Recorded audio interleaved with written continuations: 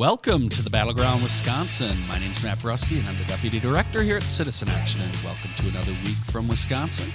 As always, we have our full panel, which means Jorna Taylor is with us. Jorna is a nonprofit consultant here in Wisconsin. Jorna, good to have you. It's so great to be here. Oh, it's another rainy day here in spring-like Wisconsin. Robert Craig is with us. Robert is the Executive Director here at Citizen Action. Robert. Good morning, everyone.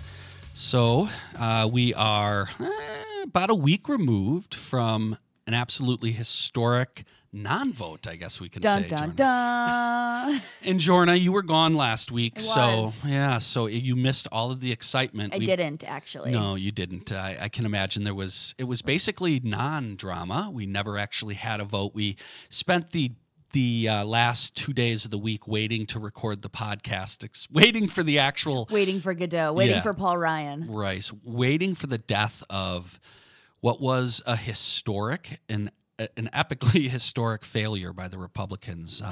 It's hard to total count the amount of times that they actually attempted to repeal the legislation in 2016, but their first real legitimate effort goes in flames. So 2 topics that I want us to start off with today is, first, Robert, just any of your thoughts about sort of where this leaves us on from the policy front of healthcare going forward. And then, Jorna, I'm going to ask you after we have that discussion, to take a lead on, let's talk about where this leaves Paul Ryan, our favorite our favorite person to track and follow in his first real foray into true leadership. Robert, where are we on healthcare now that they've repealed? Or now that they have failed to repeal, do we expect another effort, or is this just going to be straight up sabotage with the current Affordable Care Act?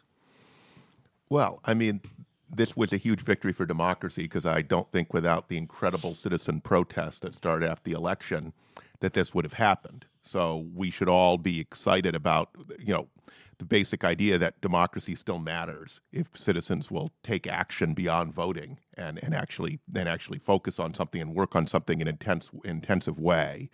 So we have to keep doing that on this and other issues.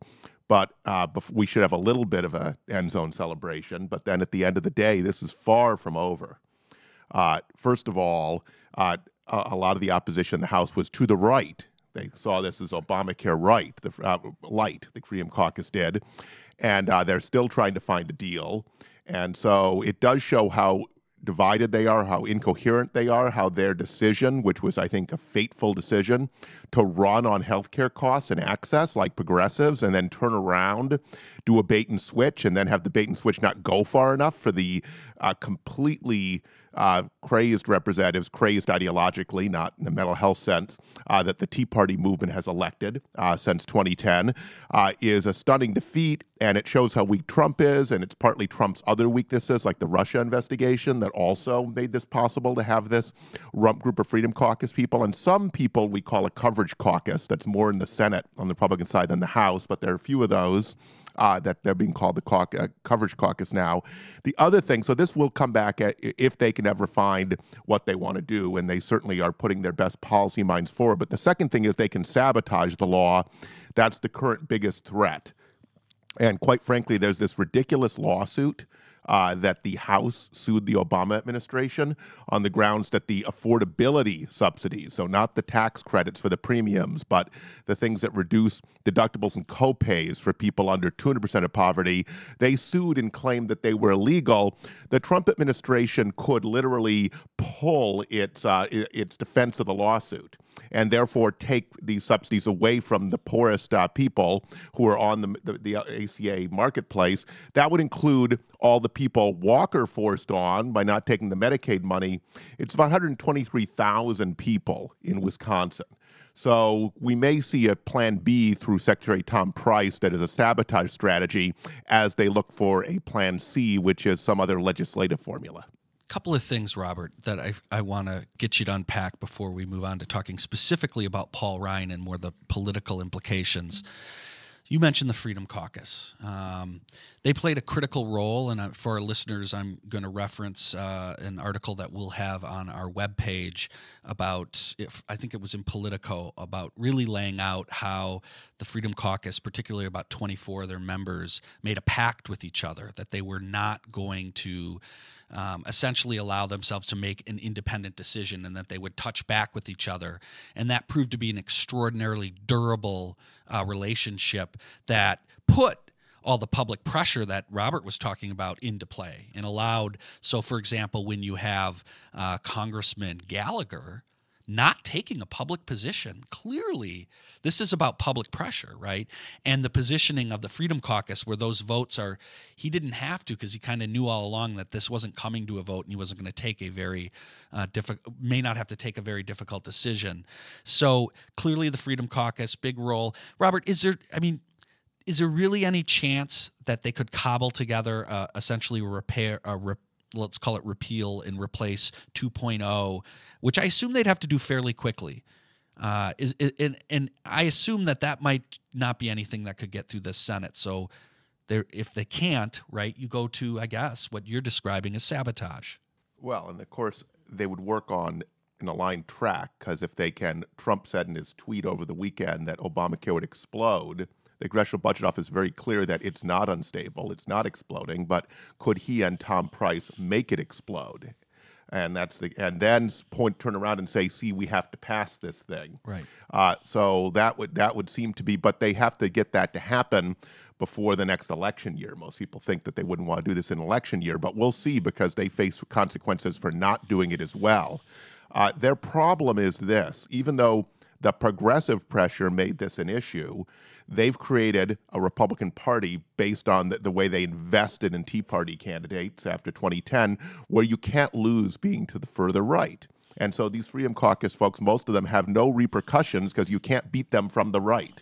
And they have these gerrymandered districts, and basically there seems to be virtually no limit to how far right you can go. And so that's the dynamic they've created deliberately in their sinister efforts to undermine expanding health coverage during the Affordable Care Act debate. Well, and I think it's absolutely fascinating that what passes as, I guess, a moderate Republican in this Congress, which is not a thing, but they were hiding under on the shirt tails of the Freedom Caucus. Absolutely. To not have to take this vote. And that's just crazy that, we're letting government be controlled by crazy people. Now, it worked out in our favor this time, and didn't allow for the repeal of Obamacare, but it's just a fascinating dynamic to watch the Republican Party eat its own. I just want to say the Freedom Caucus has the better position in many ways, because they are frankly admitting that they don't think it's the government's role to make sure people get health care, whereas the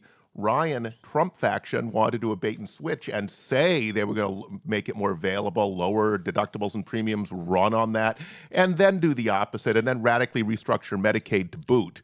And so at least the Freedom Caucus position is an authentic ideological position.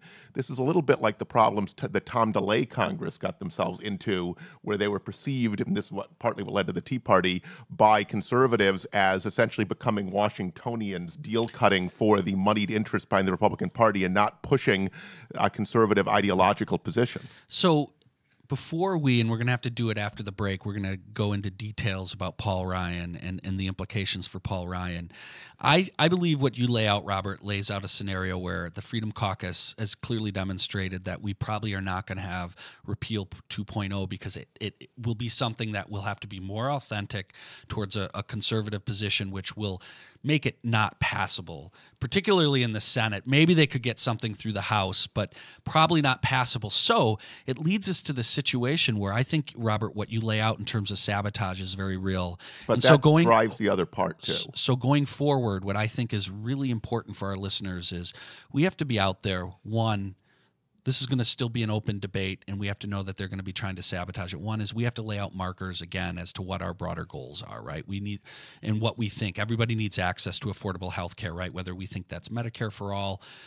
What we need to understand, though, is what they're doing on sabotage is far worse, and we cannot allow them to get away with the idea that somehow they've been doing this for 7 years, right? No, this is fundamentally different. They control government now. they are choosing to sabotage a bill that they couldn't pass and fix with something that was coherent, right? So it is more morally repugnant that they would sabotage. You could understand prior to not having full control while they would say, well, we're going to wait till the next election when we get control. And so we're going to try to hold this thing up and not allow it to go forward, maybe even damage it along the way. But they've already demonstrated that they've got nothing that they can put forward. So sabotage has a greater moral problem, and we need to be out there as progressives calling that out while laying a vision of what we ought to be shooting for. And it's not too much to say, we'll see if the right-wing groups go crazy for me saying this, sabotage is a form of treason. So, for example, imagine if we had someone who wanted a different highway, right, a state official. What if they actually did things that caused traffic accidents, right, and people died so they could get their political way?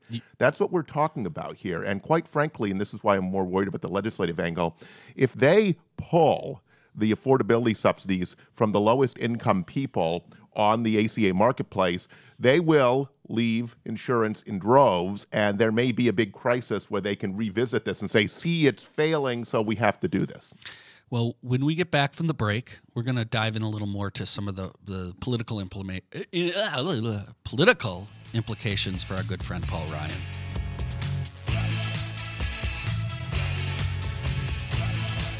So welcome back, Jorna. Matt. It's Paul Ryan watch time. I like watching him these days. And, because of healthcare, Paul Ryan Watch now is moved up in the show. It's not, maybe later to the end where we have to just check in on Paul Ryan this week. Jorna, he's in a real boat of hurt here, and the least of which is Donald Trump and his over-the-weekend efforts to try to, well, maybe I think Paul did a good job, or maybe I didn't. What's up with Paul Ryan? Well, unfortunately for the good speaker, he may be delegated back to the bottom of our show soon enough because they're calling for his head. And specifically who's calling for his head? Specifically, the Republicans, a.k.a. Breitbart, the mouthpiece of the administration. A few days ago, after the fail of the repeal bill to even come to a vote, all of the sudden put out this article that, there's discussion of replacement among the GOP ranks of getting rid of the speaker, and that's intensifying in the White House and Congress. And that's not coming from the Wall Street Journal, liberal rag that is, or even gasp in the New York Times, or that shoddy fake news site, Washington Post. Nope, this is coming from Real News Breitbart. Well, apparently Trump, who was the world's greatest negotiator, the master of the art of the deal, couldn't quite get Make this. Make it happen. We talked before the break about his and the whole inability to actually reach out to the Freedom Caucus. All this cover, but that could lead towards an effort to try to push Paul Ryan out. We'll see. We're going to have to watch. I think it's going to be interesting. They're about to go on to Easter break. They're in for 12 days or something in April, and we've got a debt ceiling vote coming up, and they're going to be on break at some point. So it'll be up to us to keep the pressure on in the districts for all of, not just Paul Ryan here in the first, but also all across the country, to hold these Republicans accountable for what they're doing, to keep the pressure on, to have town halls, to meet with them in person, to really keep their feet to the fire and not just let this healthcare vote be the only incident of public outrage. So I would just say this, that Paul Ryan will probably survive for the same reason Obamacare survived, and that is there may be a consensus for repeal, but there's even worse division over replace, like who would replace him. Right. And so you do have the president tweeting out to watch this show on Fox News, and then the show opening up with fire Paul Ryan, and then the president's White House saying, oh, no, he just likes the show. The tweet had nothing to do with that. It's such a surreal, I like watching adolescent, bizarre thing to watch. So look, Jordan, you're absolutely right. We have to keep a lot of pressure on Paul Ryan. He's going to be back in town, supposedly ought to be having town halls, right? Trying to figure out how we move forward. Funny. So look, there's going to be a number of town halls being scheduled, I believe, by a number of different organizations in his district in the upcoming weeks while he's on break. We'll have more information about those next week, and we want to encourage people, if you get a chance to go out, we have to draw attention to the fact that this guy Doesn't even hold town halls anymore in his own district, It's Robert. just important to be aware that he promised donors. He had a big fundraiser right after this, that he would soon have a plan for this, for the next replace. So his speakership is sort of on the line here. And that at another big fundraiser in Florida the next week, this was in Chicago, that they should come to that one too, because he would start to roll out this plan. So he is still promising the big boys that underwrite the Republican Party that he's going to fix all this. So before we turn to state affairs, we have to talk a little bit about a major thing Donald Trump did this week related to climate change. So he promised in his campaign and delivered this week that he was going to basically fight climate change. And so he signed a sweeping executive order on Tuesday that rolled back rules limiting carbon emissions and essentially regulating fossil fuel producers. And quite frankly, this is huge. We don't talk a ton about this issue. We are going to be talking more about it going forward because it's so important. And Robert, I know you spent some time tracking this week. It's an issue that's very dear to you. We got give our listeners the skinny on what this really means, but then let's start to talk about what are the opportunities going forward to organize around this issue and what could we possibly do here in Wisconsin. It ought to be dear to everyone because this is the biggest issue going on. Yeah. This is about the future of the species, okay? Not a small issue. And so there's a Paris Peace Accord. The major powers in developing countries have made promises for how they're going to reduce carbon emissions enough to keep us at 2 degrees centigrade. The EU is moving forward. China is moving forward. And now we have, I mean, really, we look ridiculous globally right now, in addition to the consequences, right? That we have this adolescent position that we're going to go back to the 19th century and we're going to mine more coal, right? Going to have clean coal, really clean coal. And he actually announced this surrounded by all white male coal miners, which was another fascinating. They love the all white male pictures like they had during healthcare. They don't have any women. Yeah. So So at least Mitt had a binder of them, right? I mean, come on. God, maybe he should have left it for Trump. Oh, all right, Robert. So Sorry. he's reversed the Clean Power Plans, which was asking the states to meet standards, and which was President Obama's approach to try to deal with this and get around a Congress that also didn't believe in science, right, and is completely supercharged by the fossil fuel industry. So the embarrassing international headlines, because I reviewed those, and articles, is about how China is now the leader on global warming, and having the Chinese say that they don't care what Trump does, we need this for the future of the planet. And by the way, and the EU saying the same thing, us investing all this technology is going to hurt America economically, the United States, because we're going to be way ahead on all of the renewable energy technologies. So he's promising people in Appalachia they'll get their coal mining jobs back, when in fact, do you know that we mine double the coal we did in 1940 right now, but we have 1/8 of the jobs? So a lot of this is mechanization. So you're not going to reemploy this region this way. It is just classic demagoguery. In addition, it makes us look absolutely ridiculous. We're literally like a rogue nation on this, right? And quite frankly, it also jeopardizes our economic future because, my goodness, one of the best ways to put people to work and create a high-wage economy is to do what we need to do to have this energy transition. So, Robert, quite frankly, a lot of the energy has come from states in leading on this issue, and states, California in particular, which Not Wisconsin. Well, Wisconsin was actually a leader in trying to find alternative energy around 2000 or so, and when we set a 10% standard, right? And now that standard is ridiculous, right? Other states are doing 30 more, and California is really setting the lead, right? And California is so big that it's a major player, and it's actually moving markets, right? Now, markets are almost starting on, bizarrely to hear me say this, dictate that we're moving on this. So what does it mean to states? Say Wisconsin were to actually have a change of leadership in 2 years, 4 years, right? Or Cross your fingers. Or we were to lay out a vision of what that would look like. What are the opportunities, or what can states like Wisconsin or other states, if they wanted to move forward on this, do to work it and not have this be something that is as cataclysmic as it seems to be? Well, I mean, cities are starting to do it. Madison just passed an initiative to try to be 100% renewable. I believe it's by 2050, but by a date certain. There's a ton states could do. We're doing the opposite right now. We have business leaders there close to Walker saying that we're a coal state. Well, I didn't know we mine coal in Wisconsin. We just import the energy. If we did local renewable energy, small scale, it would be very labor intensive. We could put people back to work in urban areas. In all the rural areas, they're losing economic prosperity across Wisconsin. So, you know this, Robert? There are more workers in California doing renewable energy than all the coal miners in the country. Just right. A little clarity. And so, better jobs. Just one thing. We tend to say with some things, and I don't agree with some of this analysis, that we don't have the money for things, right? The thing is, like, we don't have the money to have free college tuition. I think we could find it. But on this issue, here's the thing. Investments in renewable energy and energy efficiency on a global average, according to economists, pay for themselves in 3 years, which means if you create through government, and city governments can do this too, a financing mechanism, you can bring the money back and more. So it's not even a permanent expenditure. It's an investment that pays for itself.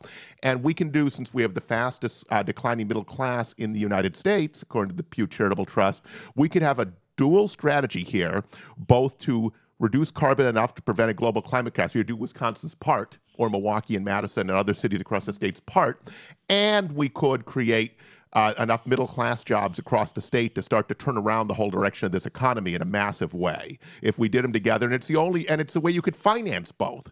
So the other approaches to the economy don't necessarily pay for themselves like this. So it is amazing, given science, how perfect this is. It's almost like someone gave us a test. We can see if the species is smart enough to figure out how it can spend, and here's the amount, 1.5% of GDP to prevent a global climate catastrophe. Science, Robert. What is this fake news you speak of, this science? I know I don't want to switch topics too much, but sticking on this environmental train here, it also appears that the good president would like to take $50 million from the Great Lakes protection to help fund his border wall. I think that is a phenomenal idea. Oh my God, yeah. No, look, obviously, Robert, you have brought the appropriate sort of weight to what this discussion is, but it's important, right? Because this Tuesday was depressing in many ways when he signs this, but to looking forward and finding ways that we can actually keep this going forward and actually raise this issue, use this as a clarion call to all of us that maybe haven't been pushing it, I know myself included. How do we see ourselves more engaged in this debate and start to lead, as Robert said, at the local level? Shout out to Madison, right? I mean, this is the kind of stuff that actually starts to change the debate and, click us in the head as to just how out of step we are and that we can't tolerate this kind of behavior anymore and act, because we're going to cook ourselves. Well, this will cause a genocide. And just to be clear, if there are still history books, they'll be asking how the American people could elect such a man and how they could let him perpetrate these crimes in the world's oldest large-scale democracy. That will be what historians are writing about in 100 years, as people are abandoning all the coastal areas and actually moving in droves, migrants to the Great Lakes area, which is going to be more stable in this new scenario. Oh yeah, absolutely more stable once we put a wall around the Great Lakes. Oh boy! But just really quickly, it's interesting to see too that this has forced a lot of states to lead in this space and to come out this week and say we're going to be the ones who step forward to protect the environment since we can't count on our federal government, which is crazy talk. I mean, it's good, but it's crazy talk. Well, we're at that point. That is the vision forward. We are the folks who are going to have to lead on that, and we will make sure we continue to talk about this topic and figure out how we can continue to push it. We'll be back.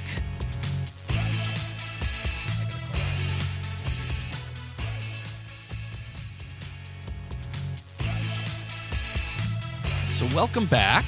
We are really excited. We're going to actually switch. We had some good conversations at the federal level, but we're going to move back to some activity that's occurring in our state, but certainly connects to a federal or a national campaign that conservatives have embarked on, and this is to seek a constitutional convention on a balanced budget.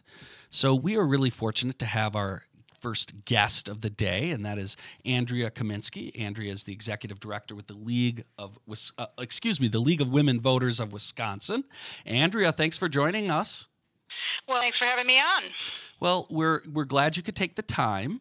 Why don't you tell our listeners who maybe haven't been tracking this? It's really kind of blew up this week. What this constitutional convention is, and what the problem is with it from the league's perspective. Sure. Wisconsin is poised to become the 30th state to adopt one of these proposals if we don't hold it off. And they need 34 states, and then calling for what's called an Article 5 constitutional amendment convention of the states. And then what they propose to do with it is have this convention and have the states call for an amendment to the U.S. Constitution. In fact, at the convention, they would basically amend the Constitution to require a balanced budget. They need 34 states to make this happen, and Wisconsin would be number 30. Once they do that, the problem is, while we understand people's concerns about rising federal debt levels, really doing it through this technique or this method is the wrong way to go, and it's particularly dangerous. It would put at risk, it would open up our federal Constitution, and every citizen right that's currently protected in our Constitution would be up for grabs. They could amend them, they could eliminate them, whatever.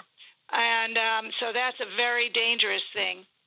The balanced budget amendment itself is a very dangerous thing because sometimes, sometimes governments need to take on some debt in order to get through a bad time, for instance, a recession or a war or something. The U.S. went into debt when they created the Constitution, and eventually won freedom from the British. We went into debt again at the end of World War II. This would really tie the hands of the federal government. Well, Andrea, this is Jorna. Thanks so much for joining us today. This is an absolutely fascinating piece of legislation that has been moving through the states that has really sort of flown under many people's radars, I think. And I don't know if everyone really understands what could be at stake here. We're talking about opening up the Constitution, and the fact that they're doing it under the guise of a balanced budget amendment, which is damaging enough in its own right, I think is just sort of a bait and switch, as you mentioned, to do a whole bunch of other terrible things. Can you talk a little bit more about what sort of things could happen potentially if this is allowed to go through and if we get to the 34 threshold? Sure. Well, what this is, the only other time there's been a convention like this was the time that they created our Constitution. It basically, they will have, despite any efforts by Wisconsin lawmakers to limit what Wisconsin's delegates could do at this convention. Fact is, Wisconsin would be one of 50 states, one of 50 votes, and they could open up the entire Constitution. We could see changes written in or written into or written out of the Constitution, such as defining marriage, such as voting rights and restricting voting rights. They could talk about freedom of speech and civil rights. It really opens up the Constitution, and it's a very dangerous thing. When you think about it, our Constitution is more than 200 years old. It has served us well. There have been individual amendments that have helped us keep up with the times, but it's been a pretty resilient document. Not perfect by any means, and some of us would like to see some other amendments, but don't do it this way. So, Andrea, this is Robert. What's interesting is that in many ways, the original Constitution was a bit of a coup. That is to say, there was never an agreement by the national government or state legislators on the front end to go and rewrite the Articles of Confederation. A group of people used the process just to go do it. And in 18th century law, basically the whole idea of having a constitution and having constitutional conventions was that you were creating something above normal law that had control over all normal law and normal processes. And so that's why legal scholars think that you could actually open this up to anything. And who knows who's behind this? Who knows what maybe fossil fuel interests want to prevent us from doing anything on global warming? I mean, just imagine all of the huge interests that try to invest and distort politics, what they might want out of such a constitutional convention. Yes, and also there seems to be a lot of disagreement among very smart lawyers as to what's possible and what isn't possible here. So, everything is going to be, this would be an incredible undertaking. It would be open to legal challenges and in one direction or the other. And all for the purpose of passing a balanced budget amendment, which would hurt the country economically. It's like, let's not risk all the good that's in our U.S. Constitution for that. Well, and Andrea, from my understanding of what would happen should Wisconsin pass this, should we reach the threshold, we get to send 7 delegates to this convention, and I'm sure from my interpretation here, they would represent a diverse and very fair and balanced perspective of Wisconsin citizens, right? Yeah, right. The way they have it set up, the way they've proposed it is that the governor and the president of the Senate and the Speaker of the Assembly would make those appointments. And, sometimes Wisconsin's under one-party rule, as it is right now. And so there's not even an attempt to ensure that there would be bipartisanship. I'm sure, Andrea, that they would appoint, right, all of the worthy predecessors of the original founding fathers, right? This would just be a tremendous crew to rewrite our fundamental laws. Yeah, it's a very, very dangerous proposition.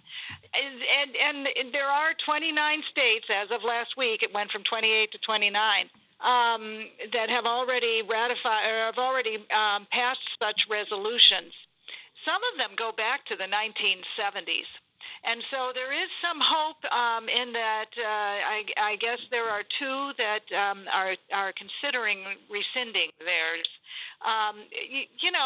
Here you've got in the 1970s. It was a very different time, and there were different people who had different things in mind when they passed this resolution. Some of them are probably not alive today, and it seems like a crazy way to do something as drastic as open up our Constitution. And I just want to add, Andrea, the balanced budget part is idiotic. Yeah, if you applied it to households, right, then you would ban home ownership and college education for kids if you had a balanced budget amendment applied to the household. Right. I took out a loan. I got a house that way. I one time got a car that way. This is just plain stupid. So I think also what's really interesting about this is the current timing of this. We just actually had a great discussion of the healthcare implosion, and we're talking about a group here that's in complete control of government, right, at the federal level, and have shown in many ways that they're willing to use that leverage to its fullest. So it, of course, makes it, at this particular time, even more uneasy that we would leave it to these folks. And quite frankly, it just seems to be a reflection of the inability on their side to have coherence and be able to move this agenda through our current process, right? And so to me, that just seems very dangerous that we would give them that authority, given what we've seen currently in our governing. So what should folks do if they want to get involved in this fight, right? It hasn't happened yet. And what would you suggest people to do? Well, this is actually a very good time for people to act now. This is really dangerous. And in fact, there is a Senate committee that's having a vote on this today. That is the Senate Committee on Federalism and something. And people should be calling their own assembly representative in the Wisconsin State Assembly. They should also be calling their own senator. They can get those contact information on the Wisconsin Legislature website. There's a place you can click that says "Who represents me?" They should call these people right away and tell them that this is a very dangerous proposition, and that a balanced budget could could require Congress to raise taxes on people just when they might be out of work because of a national recession or emergency. It's very dangerous, and that this is a proposal that should not go through, should not be passed. And if folks want to get involved in the League of Women Voters, what should they do? They can go to League of Women Voters of Wisconsin. It's lwvwi.org on the website, or find us on Facebook or Twitter, and we'd be happy to talk with them. That we've got 18 local leagues around the state and 3 new ones forming, and we'd be happy to get people involved. Well, Andrea, thank you so much for joining us today. We really appreciate it. Thank you.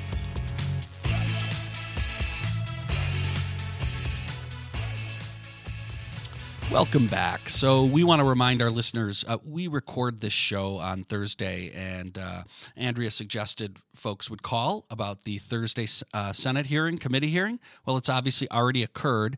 We're going to assume that it probably passed. So her advice does not change.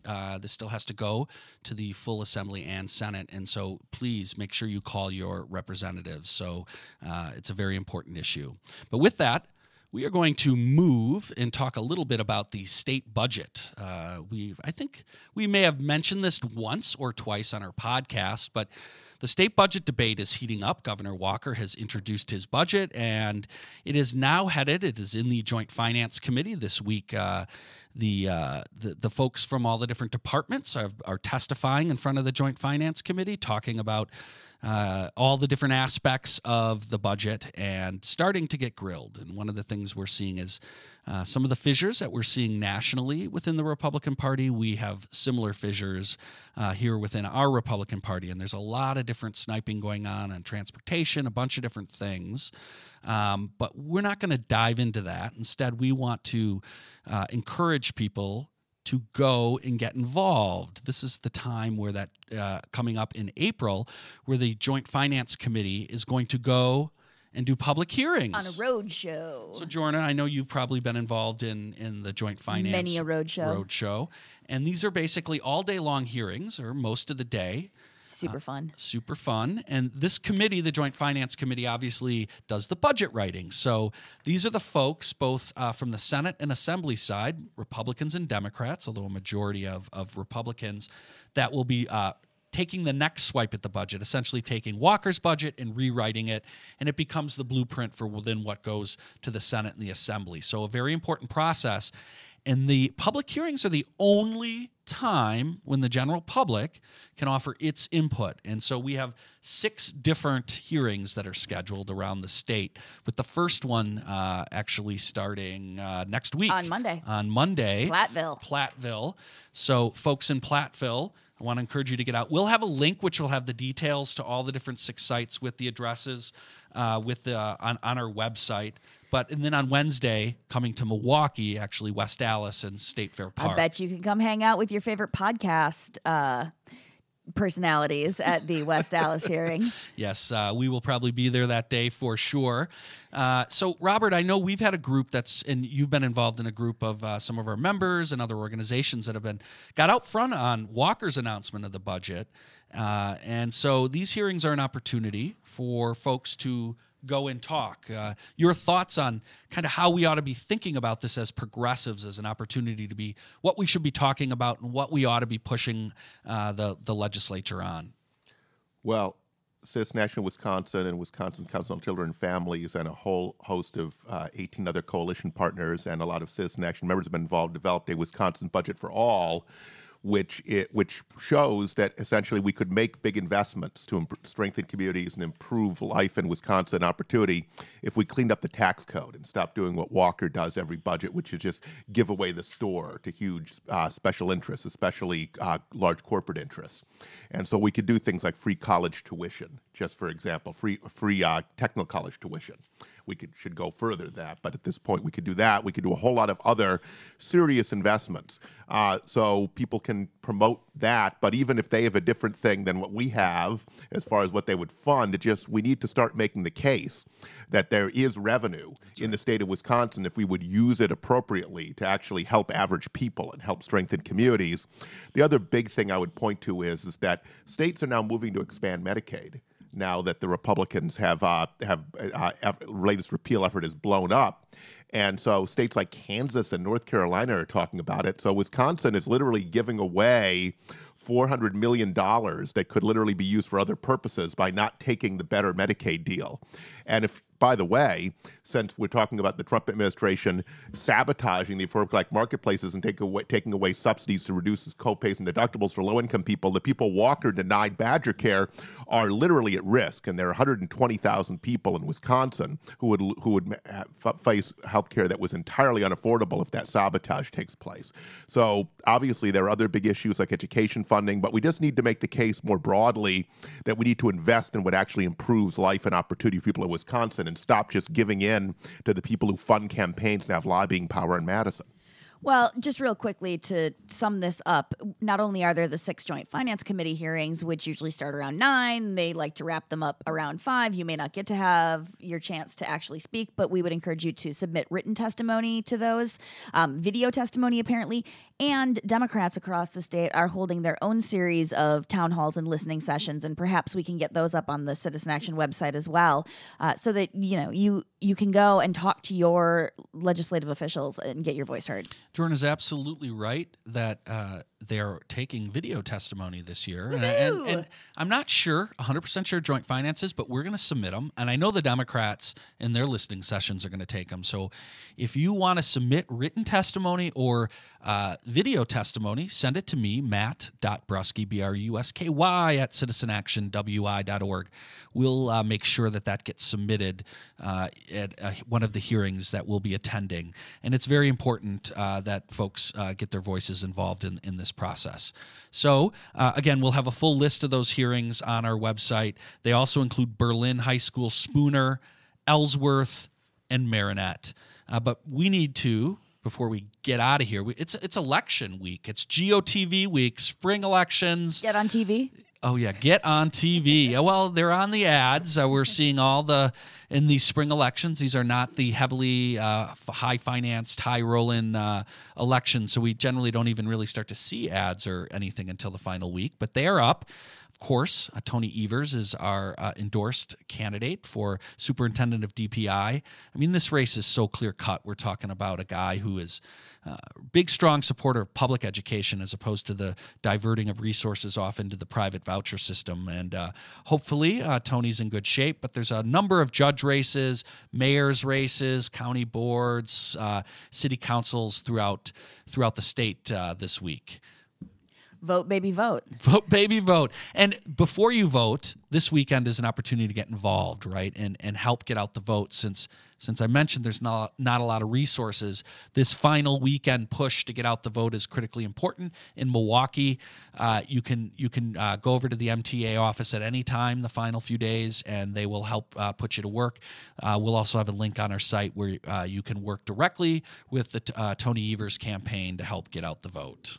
Yes. So, Matt, after you're done voting for Tony Evers on Tuesday, you can start with new campaigns on Wednesday, because in Wisconsin, we are not at a lack for electoral contests. Okay, this sounds like a trick question. There's so many possible candidates. There are a lot. Jordan, if I know you, you're probably referencing our sheriff here in Milwaukee. Giddy up.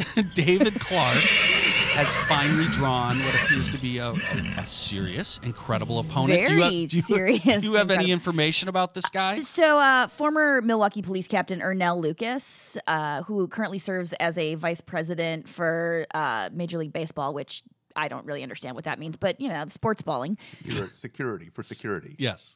Dude, great. So I don't know if he rides a horse yet or not, but so I'm going to hold my endorsement for just a few more days. But he is decided, he's not officially announced, but he has decided to jump into this race, and he's going to be a real adult threat to David Clark, and that's awesome. And this gentleman, I believe, spent time in the Milwaukee Police Department. Yeah, he was a captain, I believe. And this race is coming up. It's a partisan race, right? This is not a nonpartisan spring election. This will happen in the fall of 2018, along in with August, actually. Right? Oh yeah, sorry, the August primary. This will be a primary, because David Clark runs as a Democrat. Let's just remind people of that over and over. The guy who went to CPAC, the guy who speaks at the GOP convention, the guy who is in Trump's back pocket, runs as a Democrat because why? That's convenient for him in Milwaukee.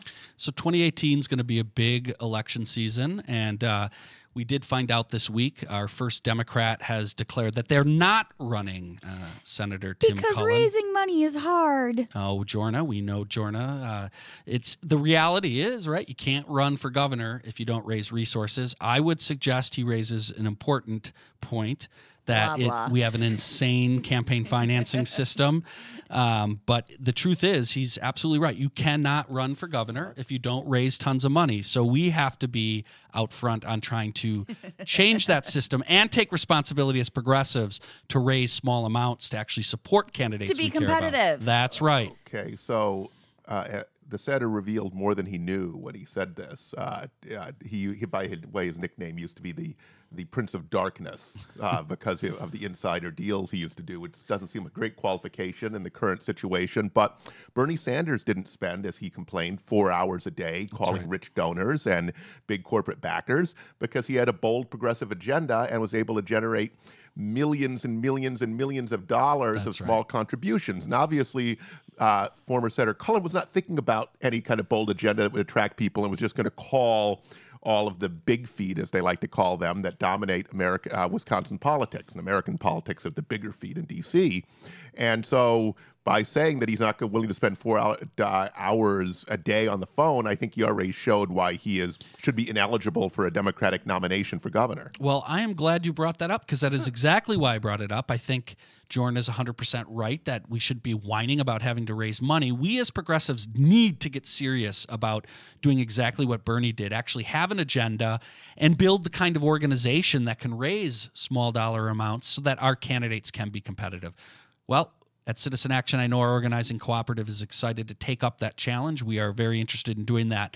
So, Robert, you're right. Cullen did have the wrong approach. And by the way, it's also hard when you're a CEO exec, and you don't really have an agenda that appeals to them because the Republicans are there, and you have no base on the right. Health insurance executive. So we bid adieu to the Prince of Darkness. It's not a plan to win. But folks, big elections next year. Tammy Baldwin is also up, and we think the Republicans may have their have one opponent against her, and so we'll be talking more about that in the future. But folks, make sure whatever you do, get out and vote on Tuesday. Very important, and we'll see y'all next week here at the Battleground, Wisconsin. Are we doing furloughs or not? No. Oh yeah. Right. So yeah. Dude, there's a request. People like I know. Okay. So. Don't forget to get out and vote on Tuesday. It's very, very important. But, before Tuesday, there's the weekend. So, Jorna, what are you doing when you're not knocking doors this weekend?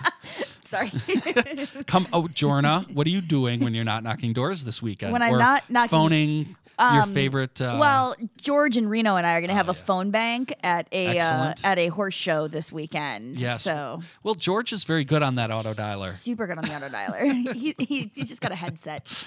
So come on, there's got to be something else, right? What do you recommend? What culinary? I'm brunching with my friend. Where should people be going? We haven't decided yet, but it'll be somewhere on the east side of Milwaukee. So I don't know, maybe like Cafe Hollander or something. There you go, some Bloody Marys and some mimosas and some gossip and girl talk. It'll be great. All right, Robert, you want to come for girl talk? You're not gossiping and girl talking. What will you be doing this weekend? I have a feeling you're going to be like hanging out with the lawyers or something. What are you doing this weekend? How did you know, Matt? Oh, jeez. So, all right. I've been invited by some fantastic trial lawyers to Lake Geneva to talk about the history and future of healthcare in America. The Justice Squad. And so I was invited by a co-op member Citizen Action Wisconsin, North Central Wisconsin co-op Christine member. Bremer-Moogly, Christine I bet, Bremer-Moogly, who is a very prominent trial lawyer and well-known because she does a lot of media. She does a lot of Wisconsin Public Radio Week in Review shows and things like that. So the listeners have probably heard of her.